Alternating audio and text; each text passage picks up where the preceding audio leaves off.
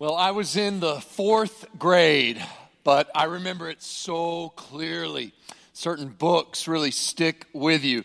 In the fourth grade, I remember our teacher, this was a read aloud. This is where she would gather us together, and she read for us a book by a Kentucky author, of course. It's called A Penny's Worth of Character by Jessie Stewart. Anybody? A Penny's Worth of Character? Oh, if you haven't read it, it's so good. Read it, find it, read it with your kids. The story is about a little boy named Shan who grew up in Appalachia during the Depression. And Shan gets this one special job he gets to do. It's a very special treat. Now remember, this is the Depression. He got the job of carrying back paper sacks. These sacks would go back to the grocer, and old Mr. Conley, and he would pay a penny per sack, right? And so on days where his mom would have collected 5 sacks, he could take back 5 sacks, and with a whole nickel, with 5 pennies, he could buy a chocolate bar. Remember, it's inflation, right? Okay, so he gets this chocolate bar. And then on days when he could bring back 10 sacks, if he could get enough, one nickel for the chocolate bar and another nickel for, you ready? A lemon soda pop. And on days when you could have, so 5 each, on days when you could have 10 total pennies, he could have what was transcendent for him, a day where he could have his favorite treat of all, both a chocolate bar and a lemon soda pop. And it looked like it was going to be close. He knew his mom had been saving these sacks. And could this be one of those once-in-a-lifetime dream come true moments? He looked, and it was enough. And it turns out his mom says there are 10 sacks. However, you mustn't take back one of them. One of them has a hole in it. And so it would, of course, be dishonest, right? It would be lying. It would be stealing to take back the sack with a hole in it. And so it's a 9-penny day. And Shan hears his mom's instructions. He goes out to where the sacks are kept, and he grabs all 10, just in case, right? And he carries them to Mr. Conley, and of course, Jessie Stewart, good authors do this where they show, they don't tell. And on the way to the store, he delights in the world of nature, in morning glories and buttercups, in red-headed woodpeckers and in crawdads. He carries the sack, he carries them all in there, and he at the last minute he takes that sack with a hole in it, and he puts it kind of in the middle of the deck, and then presents them to Mr. Conley. And every fourth grader's reading this, like, what's going to happen? Mr. Conley inspects these sacks, starting from the top, first one, second one, we're all like, right? And then he decides to go from the bottom, and he counts a few, and then he figures, well, you're an honest kid. I assume there's all 10 good quality sacks here. All is in order, and he gives him the 10 pennies. Gets away with it. And then he takes that money, and he buys his favorite treat of all, the chocolate bar and the lemon soda pop, and he begins to drink it. And to his horror, he discovers something's changed inside of him. And the chocolate doesn't taste as sweet. And the lemon soda pop doesn't taste as refreshing and good. And something's not only changed in him, something's changed in his relationships. Mr. Conley, who he loves dearly now, his relationships are marked by fear and suspicion. And even something has changed between him and nature itself. The walk back home from that grocery store, it's no longer an all of nature's glorious splendor. Instead, it's dark and somehow gray as he's walking back. Now, I won't tell you how this story ends, but every fourth grader on the globe understands exactly what Shan felt. I'm talking about every fourth grader on the globe. Everybody. I believe that even a little child, they hear that story, and adults hear it, and of course we know, listen, even a little child, they know more about the doctrine of the fall of man than they think they do. They may have never heard the name Adam or Eve. They may have never heard about the serpent or something called Garden of Eden. And yet every single fourth grader on the globe can understand exactly what Shan felt and why, can't they? So can you. Goes all the way back to the Garden of Eden, that when we disobey God, when we sin, it's like, well, it looks like we got away with it, and yet there's been a fracture. Something has changed between ourselves. Something has changed between our relationships, even between us and somehow the created order. It's changed. You say, well, Tom, what about What about people who don't know? What about people who don't even know the Bible? I mean, can we really still talk about sin and evil? And yes, even people who don't know the Bible. The Bible actually talks about what about those people who've never even read a Bible? Look at what Paul says in Romans chapter 2. They meaning these Gentiles that have never even seen the scriptures, they show the work of the law is written where? On their hearts. While their conscience also bears witness, and their conflicting thoughts accuse or even excuse them. In other words, a guilty conscience, even for somebody who would say, well, I've never read the scriptures, or I didn't grow up with these stories. We understand there's right and there's wrong, and the idea here is that when we sin, something is fractured inside of us. Adam and Eve lived in paradise where there was no separation between God and man, no guilt, no shame, because there had been no sin. And after the fall, after that great act of rebellion and disobedience, and all of us, like Adam and Eve, have fallen in the sense that we've chosen our own way instead of God's way. There's guilt, there's shame. And it becomes a theme throughout all literature, whether it's Shan in A Penny's Worth of Character, or whether it's Raskolnikov in Crime and Punishment. Commits this murder, and the whole novel is about how he's gotten away with it, and yet it's eating at him the whole time, ultimately leading to his destruction, because what he can't shake is his conscience. What about Macbeth, Lady Macbeth, right? After in Shakespeare's Macbeth, when Lady Macbeth thinks she's killed Duncan and now gotten away with it, and yet what's the problem? She loses her mind over this sense that something's been fractured, something's wrong. The lesson from all of literature, she's wondering, how can she wash her hands clean of this blood guilt? There is this sense that even if you think you've gotten away with sin, guilt finds you out. Have you ever been there? Is it possible that you're here today and you're like that? You're saying, what do I do with a guilty conscience? The guilt doesn't go away like I thought it would. What do I do with guilt? Listen, if you're here today, if you've been there, or if you're here right now, and that's a question in your heart, what do I do with a guilty conscience? What can be done with a guilty conscience? You need this word from Matthew today. You need to hear a word from God, because there's absolutely an answer for you. And Matthew gives us 3 portraits here. Will you turn to Matthew chapter 27? Matthew gives us here portraits of what to do with a guilty conscience. Where do we go with guilt? Where do we turn? That's our theme today. 3 portraits of guilt and innocence as we come now to the fateful moment. We'll be in Matthew 27. Let me catch you up. We come now to the crucifixion of Jesus. Judas has arrived with a great crowd and betrayed his friend with a kiss. That's late Thursday night. Then Jesus was brought into a mockery of a trial. It's a travesty of justice. The trial was illegal. By their own standards, the trial was illegal. It was illegal to try them at night. They couldn't agree on the testimony. It was all made up. It even says they looked for false witnesses. They just need one charge to stick. They've got it in their head, Jesus must be killed. They know he's innocent, and there's that little hurdle to get over, how we're going to get this innocent man killed. But in the end, they go with 2 charges in this trial. They try to get him on 2 charges. The first was terrorism. They basically try him as a terrorist. And their grounds for that are, this guy said he was going to blow up the temple. Now, where'd they get that? His prophecy that this temple is going to be destroyed, right? Destroy this temple and it'll be rebuilt in 3 days. He was talking about himself, but they trump up this charge. See, sedition. He's looking to do this a terrorist plot where he's going to blow up the temple. So it's a ridiculous charge, but that's the first one. The second one they go with is a little more complicated because, ironically, the second charge they go with is blasphemy. He claims to be the king. He claims to be Messiah, Son of God.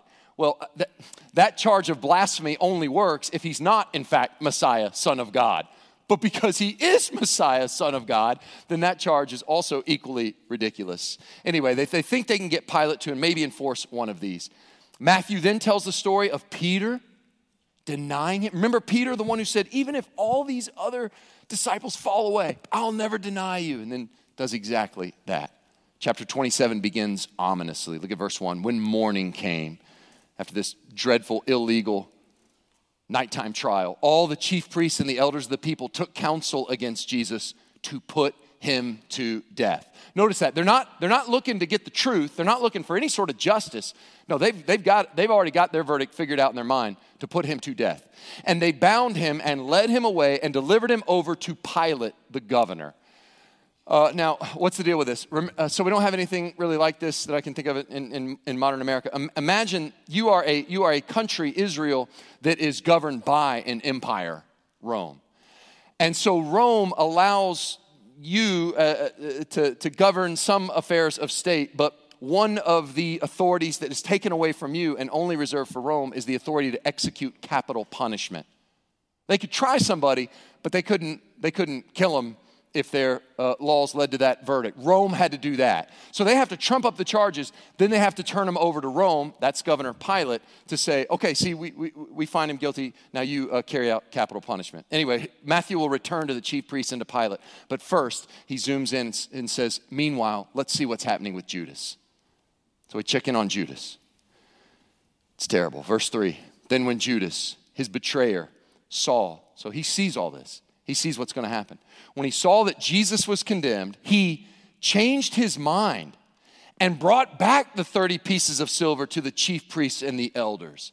This changed mind, this carries the idea of remorse. In fact, if you look at the NIV, how they render this, they actually use the word remorse. When Judas, who had betrayed him, saw that Jesus was condemned, he was seized with remorse. You got the idea there.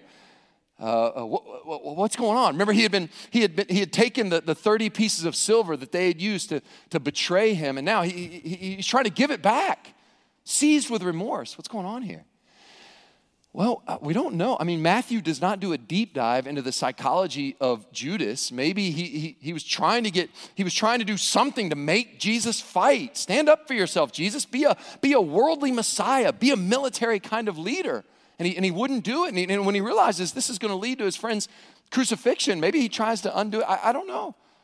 But you wonder, what did he think would happen when he sold Jesus out for 30 pieces of silver? Either way, something made him sick over what he had done.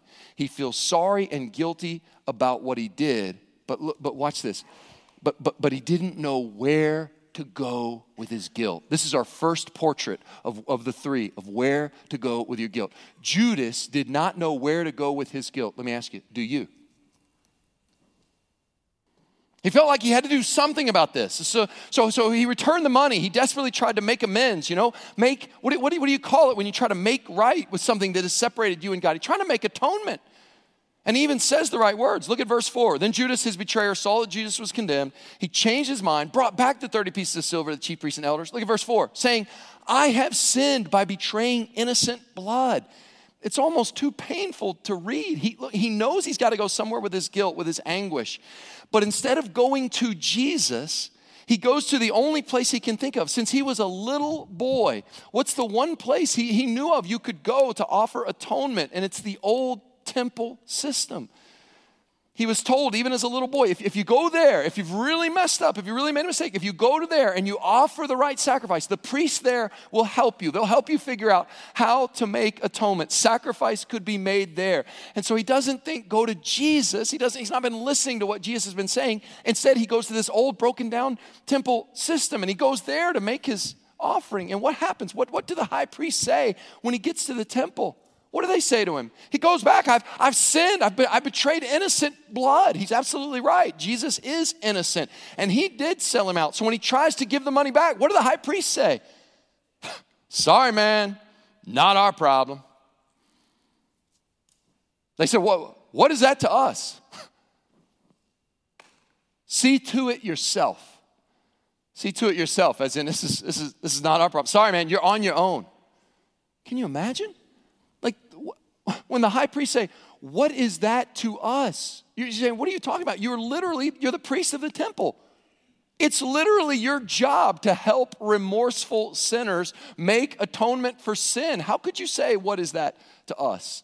The whole Old Testament says that the people of God are supposed to do justly, love mercy, and walk humbly with God, Micah 6:8. You would think the priests here would do justly and love mercy. They don't love mercy. They hate mercy. They offer no mercy. This is what it looks like, a religious system so devoid of anything that looks like the love of God. It's completely empty of any mercy. And when they ask, that's an incredible question. What is that to us? Here's a man saying, I got to give this back. I've taken innocent blood. What is that to us? You want to cry out, what do you mean, what is that to you? It's everything in the world. You're the chief priest. You can reconvene the Sanhedrin. You can call a mistrial on Jesus. You can retry him. You can say to Judas, testify that you were wrong and allow Judas into the temple to make atonement for sin. So with nowhere to go, the priest won't help him. He feels like he has no hope. So with nowhere to go with his guilt, you know the rest. Verse 5.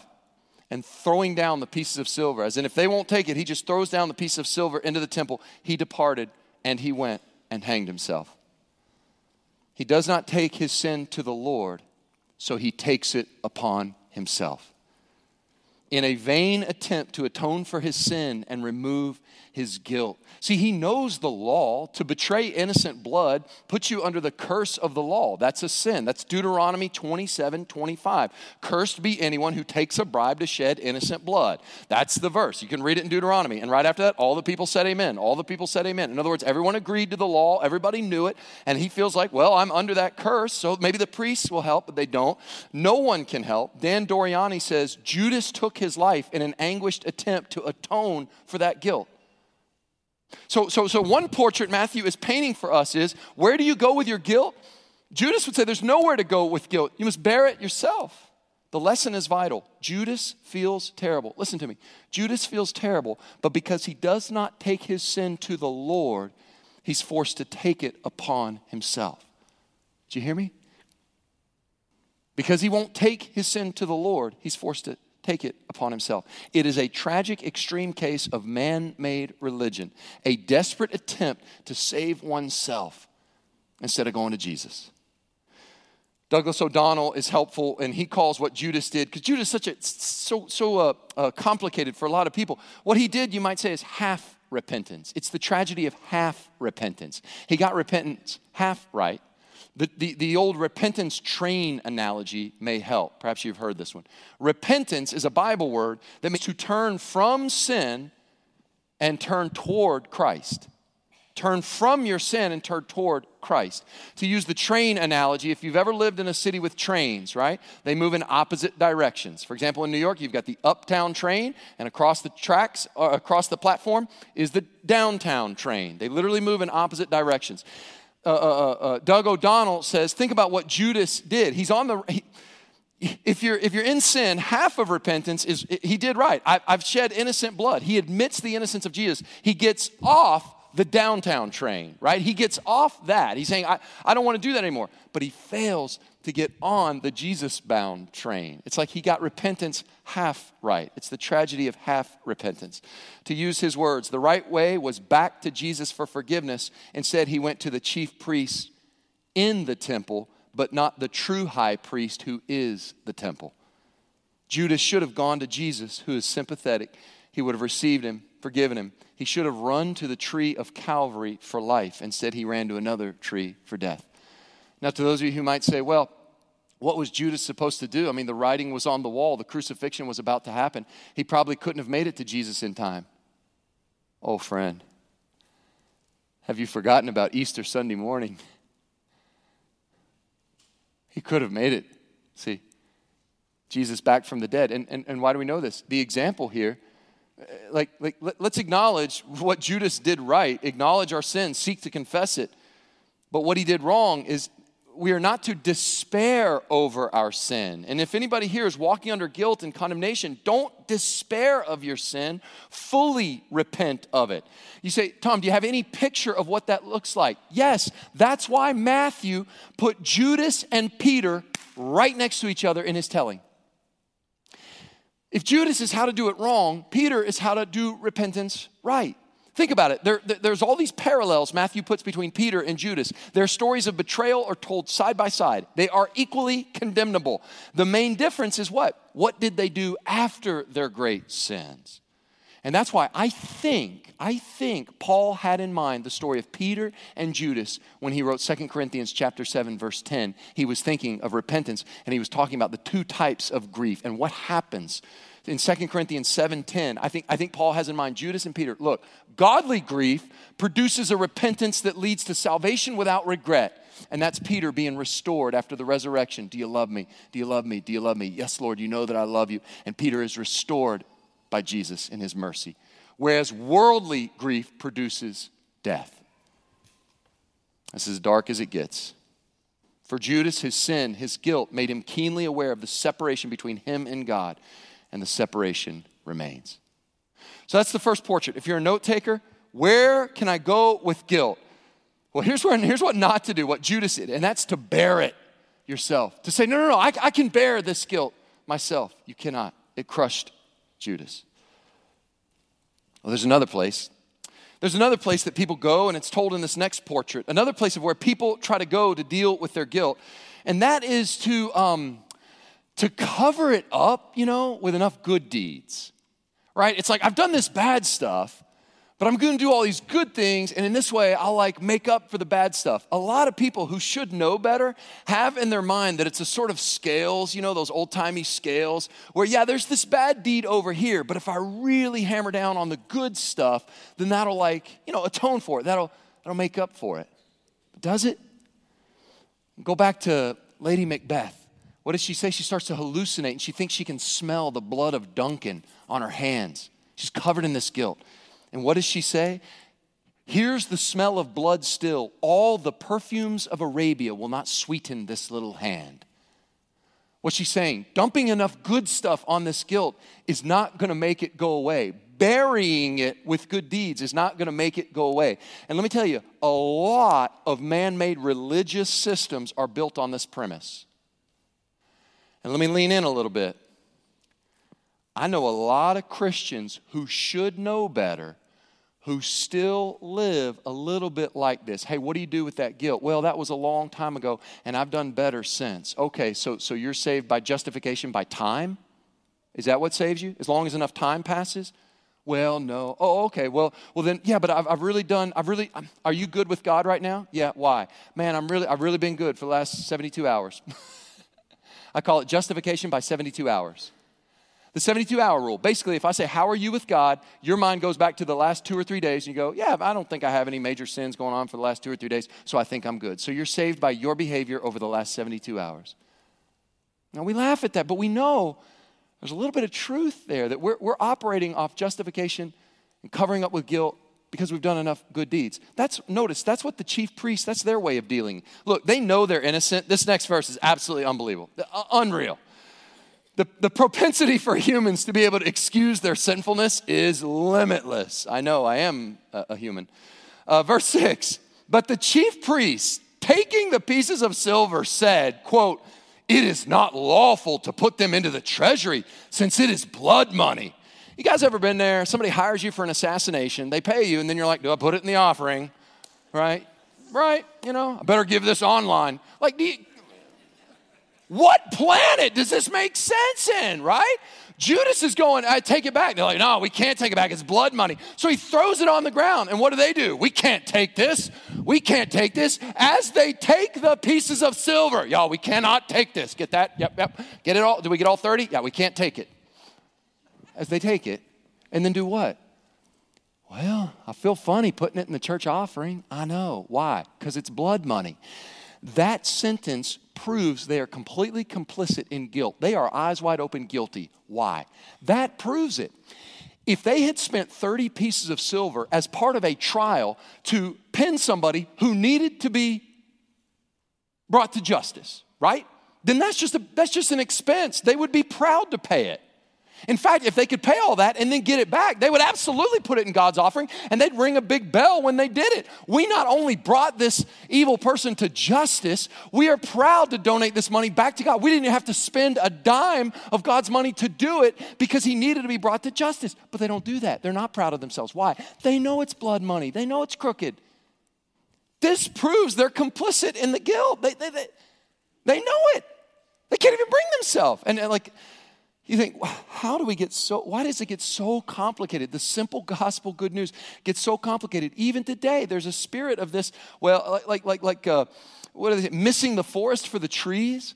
So you guys will effectively murder someone But heaven forbid you break your legalistic religious rituals. No wonder Jesus, do you remember when he told the Pharisees, you guys, you will strain out a gnat and swallow the whole camel. You absolutely miss the point of God's heart and God's love. So what do? They have a committee meeting. They do, verse 7. So they took counsel and bought with them. What are you going to do with those 30 pieces of silver? They take them and they purchase a potter's field as a burial place for strangers. Now what's going on here?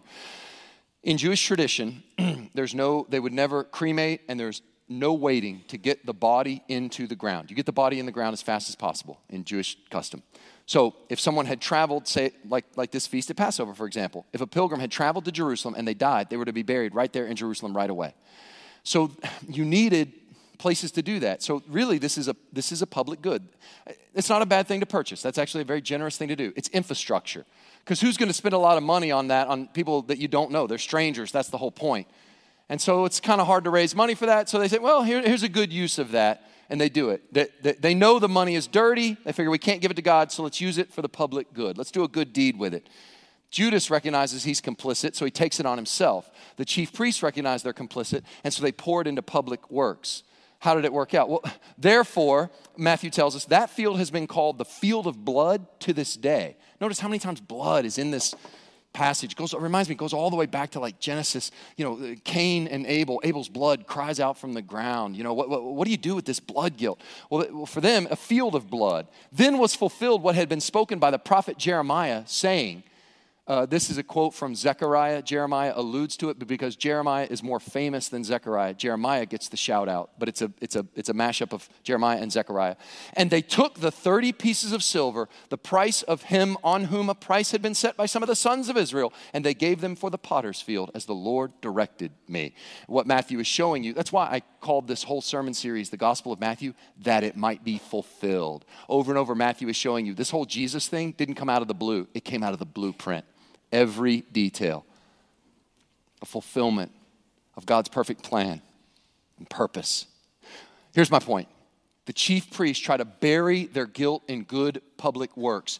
And it ends up, if you think about it, everybody from then on who pays, everybody who donates money to that to get one of those burial spots, they're from out of town, they need a place to be buried, they pay, and now they're paying, like all these people have benefited from the illegal death of Jesus. It's like the web of complicity just grows and grows and multiplies. Let me just so we're absolutely clear. Here's where not to go with your guilt, the Judas way, bear it yourself. Here's another place that doesn't work, bury it in good deeds. It's not going to work. It's just going to increase that web of evil and complicity to others. Burying it yourself won't work. Burying it in public good works won't work. And there's one last portrait. Some try to bear it themselves like Judas, it crushes them. Some try to cover it up with good deeds like the chief priests. Others use this technique, famously used by the Roman governor, Pilate. Let's jump back to verse 2 and then 11. I'll put them together since Matthew sandwiches Judas and the chief priests in between. Let's remind, and they bound Jesus and led him away and delivered him over to Pilate the governor. And now, verse 11, now Jesus stood before the governor. So just real quick, in case anybody needs a refresher, who's the governor of Rome? Who is this Pontius Pilate? Okay, remember, you got this country, Israel, being ruled by another country, being ruled by a massive empire. The big boss of that empire is named Caesar. Rome is a military occupier. And here's the thing. They let the chief priests kind of run the show there in Israel. They used to actually have a puppet king. They since got rid of him. Do you remember him? He was wicked. He's the one who tried to have little baby Jesus murdered. Remember him? Herod. Yeah. So they used to use those puppet kings. So eventually, Rome gets fed up with all these riots. They happen every year around Passover. So finally, they just ship an old Roman general out there to rule Jerusalem with an iron fist. And the guy they send out there is Pontius Pilate. And by all my study of Pilate and all my reading of Scripture, here's what I think. I think Pilate is absolutely miserable. Pilate is a wicked man. He's not good. He hated his job. He hated he hated the Jewish people. He would just kill them. When there would be a big riot, he would just send out soldiers to just completely murder them. And one time he would hang all these Galileans on crosses. He would use Roman crosses.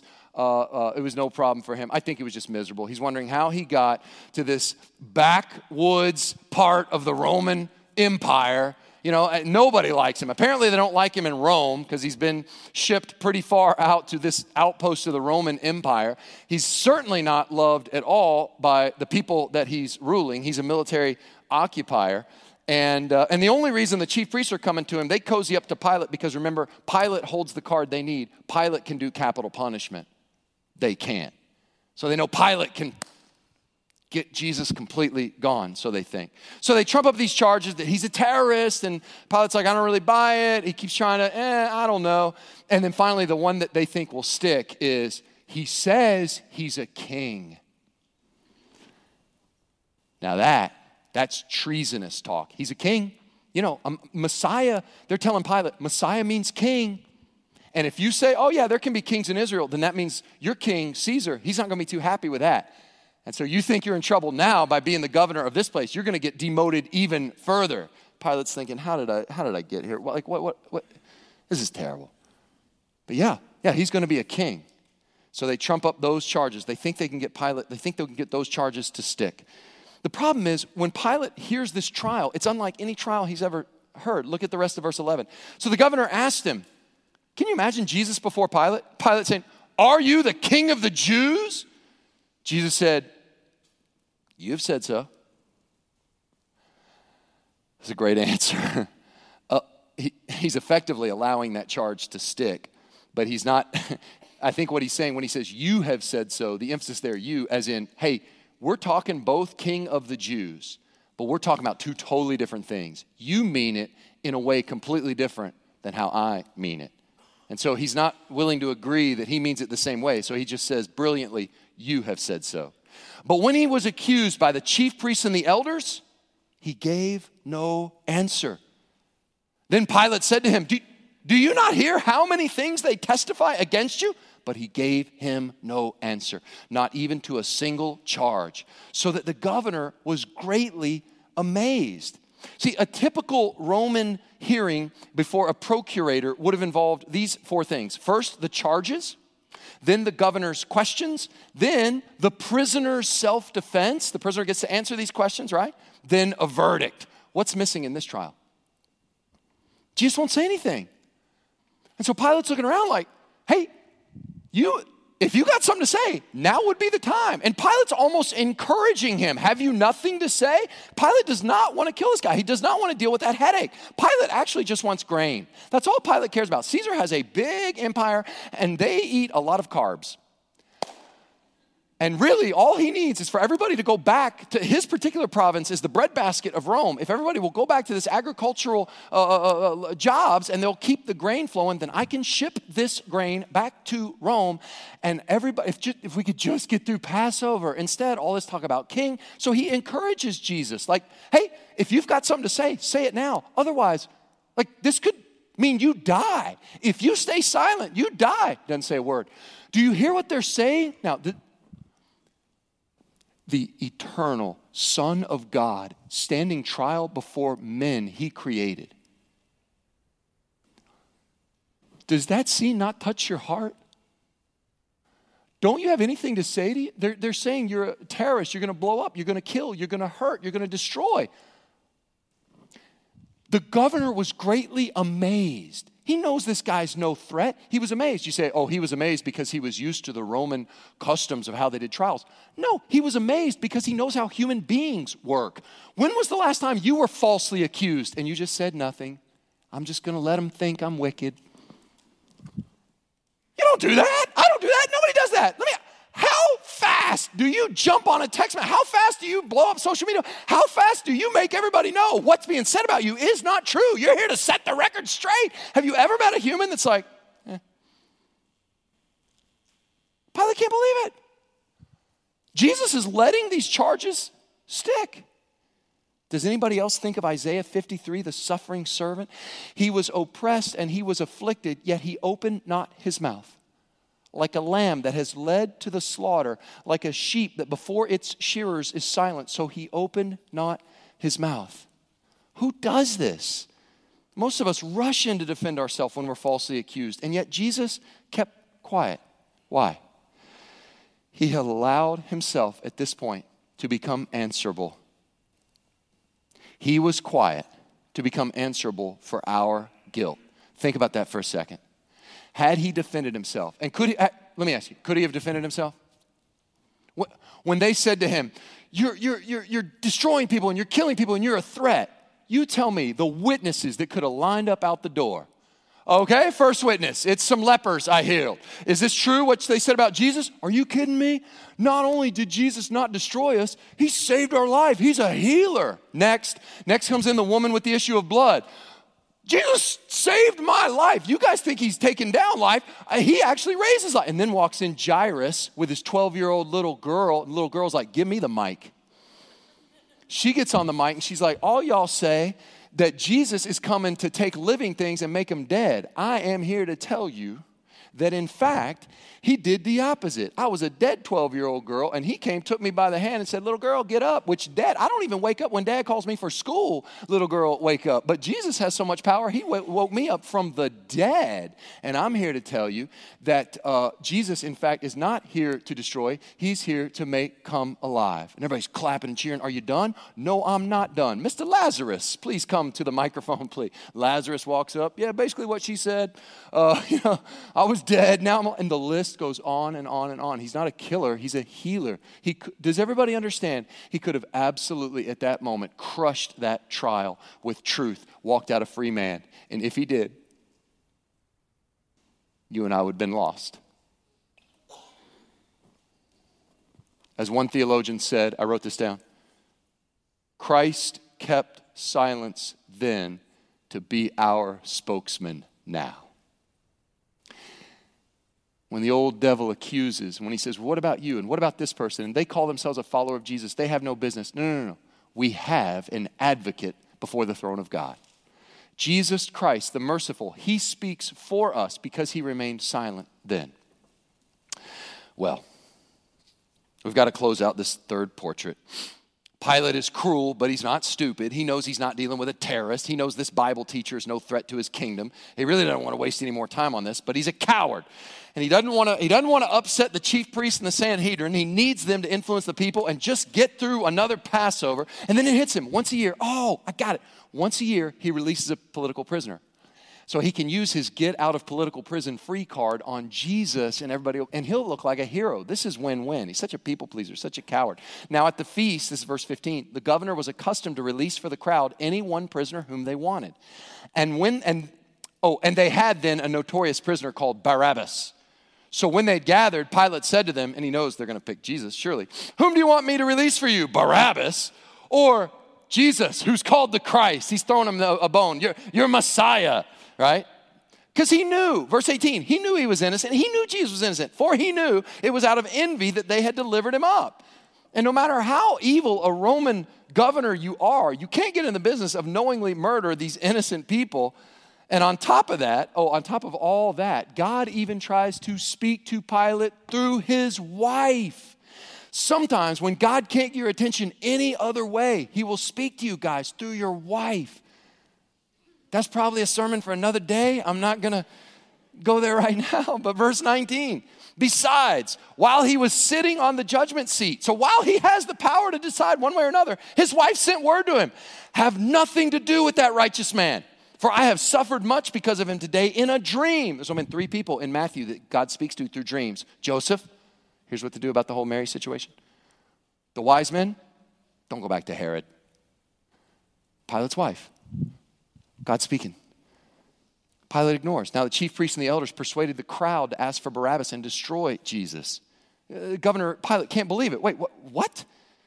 The governor again said to him, I'm sorry, which of the 2 do you want me to release for you? And they said, Barabbas. Pilate said to them, what? Then what shall I do with Jesus who's called Messiah? They all said, yeah, let him be crucified. He said, why? What evil has he done? But they shouted all the more, let him be crucified. Pilate's thinking, man, I don't want to be here. I want to be on the Mediterranean. How did I get here? So when Pilate saw that he was gaining nothing, but rather that a riot was beginning, at the end of the day, Pilate just loves Pilate. He took water. Can you imagine? Visual aid time. Takes a big bowl of water. washes his hands before the crowd, saying, I'm innocent of this man's blood. See to it yourselves. Where have we heard that before? Not my problem. See to it yourself. That's the exact same quote the priest gave to Judas. Your problem. All the people answered, his blood be on us and on our children. Then he released for them Barabbas, and having scourged Jesus, delivered him to be crucified. Did everybody see? How does Pilate deal with his guilt? Judas tried to bear the guilt, see to it himself. The chief priests and elders tried to bury the guilt under a bunch of good deeds. And Pilate tries to deal with his guilt by blaming others. This is y'all's problem. I'm innocent. I'm literally about to sign the death warrant and have an innocent person killed, and I'm the only person that can prevent it, but I'm innocent. You see the hypocrisy here. I'm blaming others. All through Jesus' ministry, he pointed this out. Remember in the Sermon on the Mount when Jesus says, it's so easy to see the speck in your brother's eye when you've got a log in your own eye. This is speck log stuff right here. Pilate is washing his hands saying, I'm completely innocent of this. This must be y'all's problem. How many of us deal with guilt? The first thing we do when dealing with guilt is we look for everybody else to blame. And we think that'll take our guilt away. That doesn't take Pilate's guilt away. Yeah, but, well, preacher, if you knew what they did, if you knew what she did, my parents, preacher, you don't understand. My ex, if you could meet my ex, then you'd understand. I am not saying that folks have not hurt you. And I'm not saying that folks did wrong by you. What I'm saying is it's awfully easy to look at their side of the street and miss your side of the street. You can't read the label when you're inside the jar. And when you're covered in this sin, it's very easy to go, but what about them and what about them? And that's what Pilate does. He's washing his hands. This is disgusting. Think about this. The very moment he washes his hands is what's he saying effectively? I'm washing my hands. I'm done with it. Y'all kill him if you want. I'm innocent. The very act of declaring his innocence is his moment of guilt and culpability. Isn't that incredible? Because he's standing before there's only one innocent man in this whole story. Look at all this blood and all this washing. It reminds me of Lady Macbeth, right? Trying to wash it away. Pilate's trying to wash it away. The only innocent man is Jesus, and he's right there. And Pilate has the audacity to be like, I'm the innocent man here. I'm the victim. Jesus is like, well, utterly misses what's right there. Judas wonders, what can wash away my sin? He tries to bear it himself. The chief priests wonder, how do you deal with sin? They try to bury it in good deeds. And Pilate wonders, how do you deal with sin? Maybe I can wipe it off by blaming others. And still this separation remains. Brandon's going to come and lead us in a time of response. Before you close your Bibles, will you look at verse 45? You know how this goes. They mocked Jesus. They spit on him. They whipped him. They led him out to be crucified on Calvary's hill. Being too weak to carry his own cross, they conscript Simon of Cyrene. Even the crowds mock him and those who were crucified with him. And verse 45 says, now from the 6th hour there was darkness over all the land until the 9th hour. And about the 9th hour, Jesus cried out with a loud voice, saying, Eli, Eli, lama sabachthani? That is, my God, why have you forsaken me? Here's Jesus. He's loved God with all his heart. He's loved others. And now what's he doing? He's drinking the cup of God's wrath that he agonized over in the Garden of Gethsemane. He's now drinking it all the way in full. What was he doing? He was allowing himself to be cut off from God the Father so that you never would be. He was bearing our guilt for us and our salvation so that you don't have to bear it anymore. He was crying out with this loud cry. Look at verse 47. Of course, he's been misunderstood his whole ministry. Why should it be any different on the cross? People still misunderstand him. Some of the bystanders heard that Eli, Eli, and thought this man's calling for Elijah. And one of them at once ran, took a sponge, filled it with sour wine, put it on a reed, gave it to him to drink. The other said, wait, let's see if Elijah will come and save him. But he was on the Father's timetable. He knew what he was doing. Jesus cried out again with a loud voice and yielded up his spirit. We know that one of those cries he cried out was, it is finished. That means paid in full. No amount of good deeds can bury it, but the blood of the sinless, spotless Lamb of God can cover in full every one of your sins. See? And to blame others, he allowed himself, it's a dead end to try to blame others. Instead, he allowed himself to bear that blame for us and our salvation. If Jesus paid it all, then you don't have to. If you try to pay for your salvation, it means you don't think he paid it all. There is no middle ground between those two propositions, Ray Pritchard says. And to prove that the sacrificial death of Jesus in our place and for our salvation paid it all, look at verse 51. And behold, look, Judas tried to bear his sin guilt, and the separation with God remains. The chief priests tried to bury their guilt, and the separation from God remained. Pilate tried to blame others for his guilt, and the separation from God remains. But when the sinless, spotless Lamb of God stretched out his arms and died on that cross, watch what happened. When Christ's perfect sacrifice once for all was made, look what happens to the separation from God. And behold, the curtain of the temple. What's going on with the temple? Matthew's told us a whole lot about this temple. Temple's a place where people meet with God. Once a year, the high priest could go in after the sacrifice was made and be in the Holy of Holies. But that place was signified as a separation. And that curtain temple, that veil separated humans from God. And the curtain of the temple was torn. How? It was ripped in half. How? From bottom to top? No. From top to bottom. Why is that significant? Humans would tear this temple. If we tried to tear that temple, we would start where only we could start. I mean, it goes up all so many feet high. If we were to tear it, we would reach at the bottom and we would begin to try to tear. And many people have tried to tear away at that separation from God. They've got guilt. It's like I'm talking right to them today. And they're trying to cover it up with their good deeds. And if they could rip that separation just a little bit, they would. They can't, but they think they can with just enough good deeds. Or if I bear it in myself, or if I try to blame others, we're all trying to rip that. And even if the best of us, even if we could rip it for a few inches, we can only get so far, and the separation from God remains.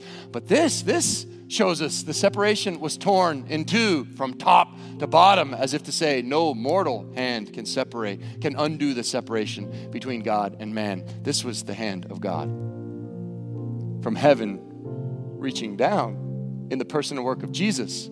He can tear apart whatever separates you and God today. Do you hear me? Don't bear your guilt anymore. Go to Jesus. Go to him. Don't walk in condemnation, Christian. There's therefore now no condemnation to those who are in Christ Jesus. There is one place you can go with your guilt. You can't bear it. It'll crush you. You can't bury it in good deeds. You can't blame others. You got to stop with this blaming others. But there is one who will receive you.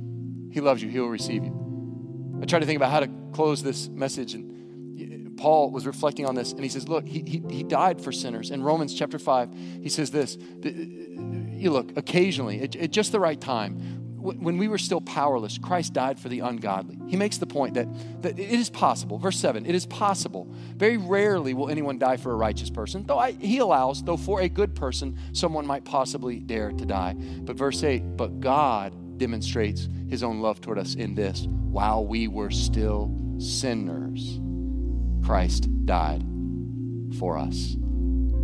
Go to him. He will receive you. He loves you. Let's pray together. Oh God, grant to us relief from guilt and condemnation. It's not going to come by us bearing it ourselves. It's not going to come by us trying to bury it in good deeds or blame others. We've got to come straight to you, Lord Jesus, to make right, to make confession, to be true. Lord, we ask you to grant that to us today. Grant that we would love you more. Grant us a deeper appreciation of what you paid for us and that ransom that was offered for us in our salvation on Calvary's cross. Grant that to us today. And grant, Lord, with a heart of faith and hope in what happens just 3 days after this crucifixion, Lord, that grant us hope in the risen Son of God, that you rose from that grave and in that resurrection carried our justification, a right standing before God the Father. Grant that we would put our hope and our faith and our trust in that you are risen from the dead and you stand ready to receive sinners, to love and to welcome back. We ask this in Jesus' name. Amen.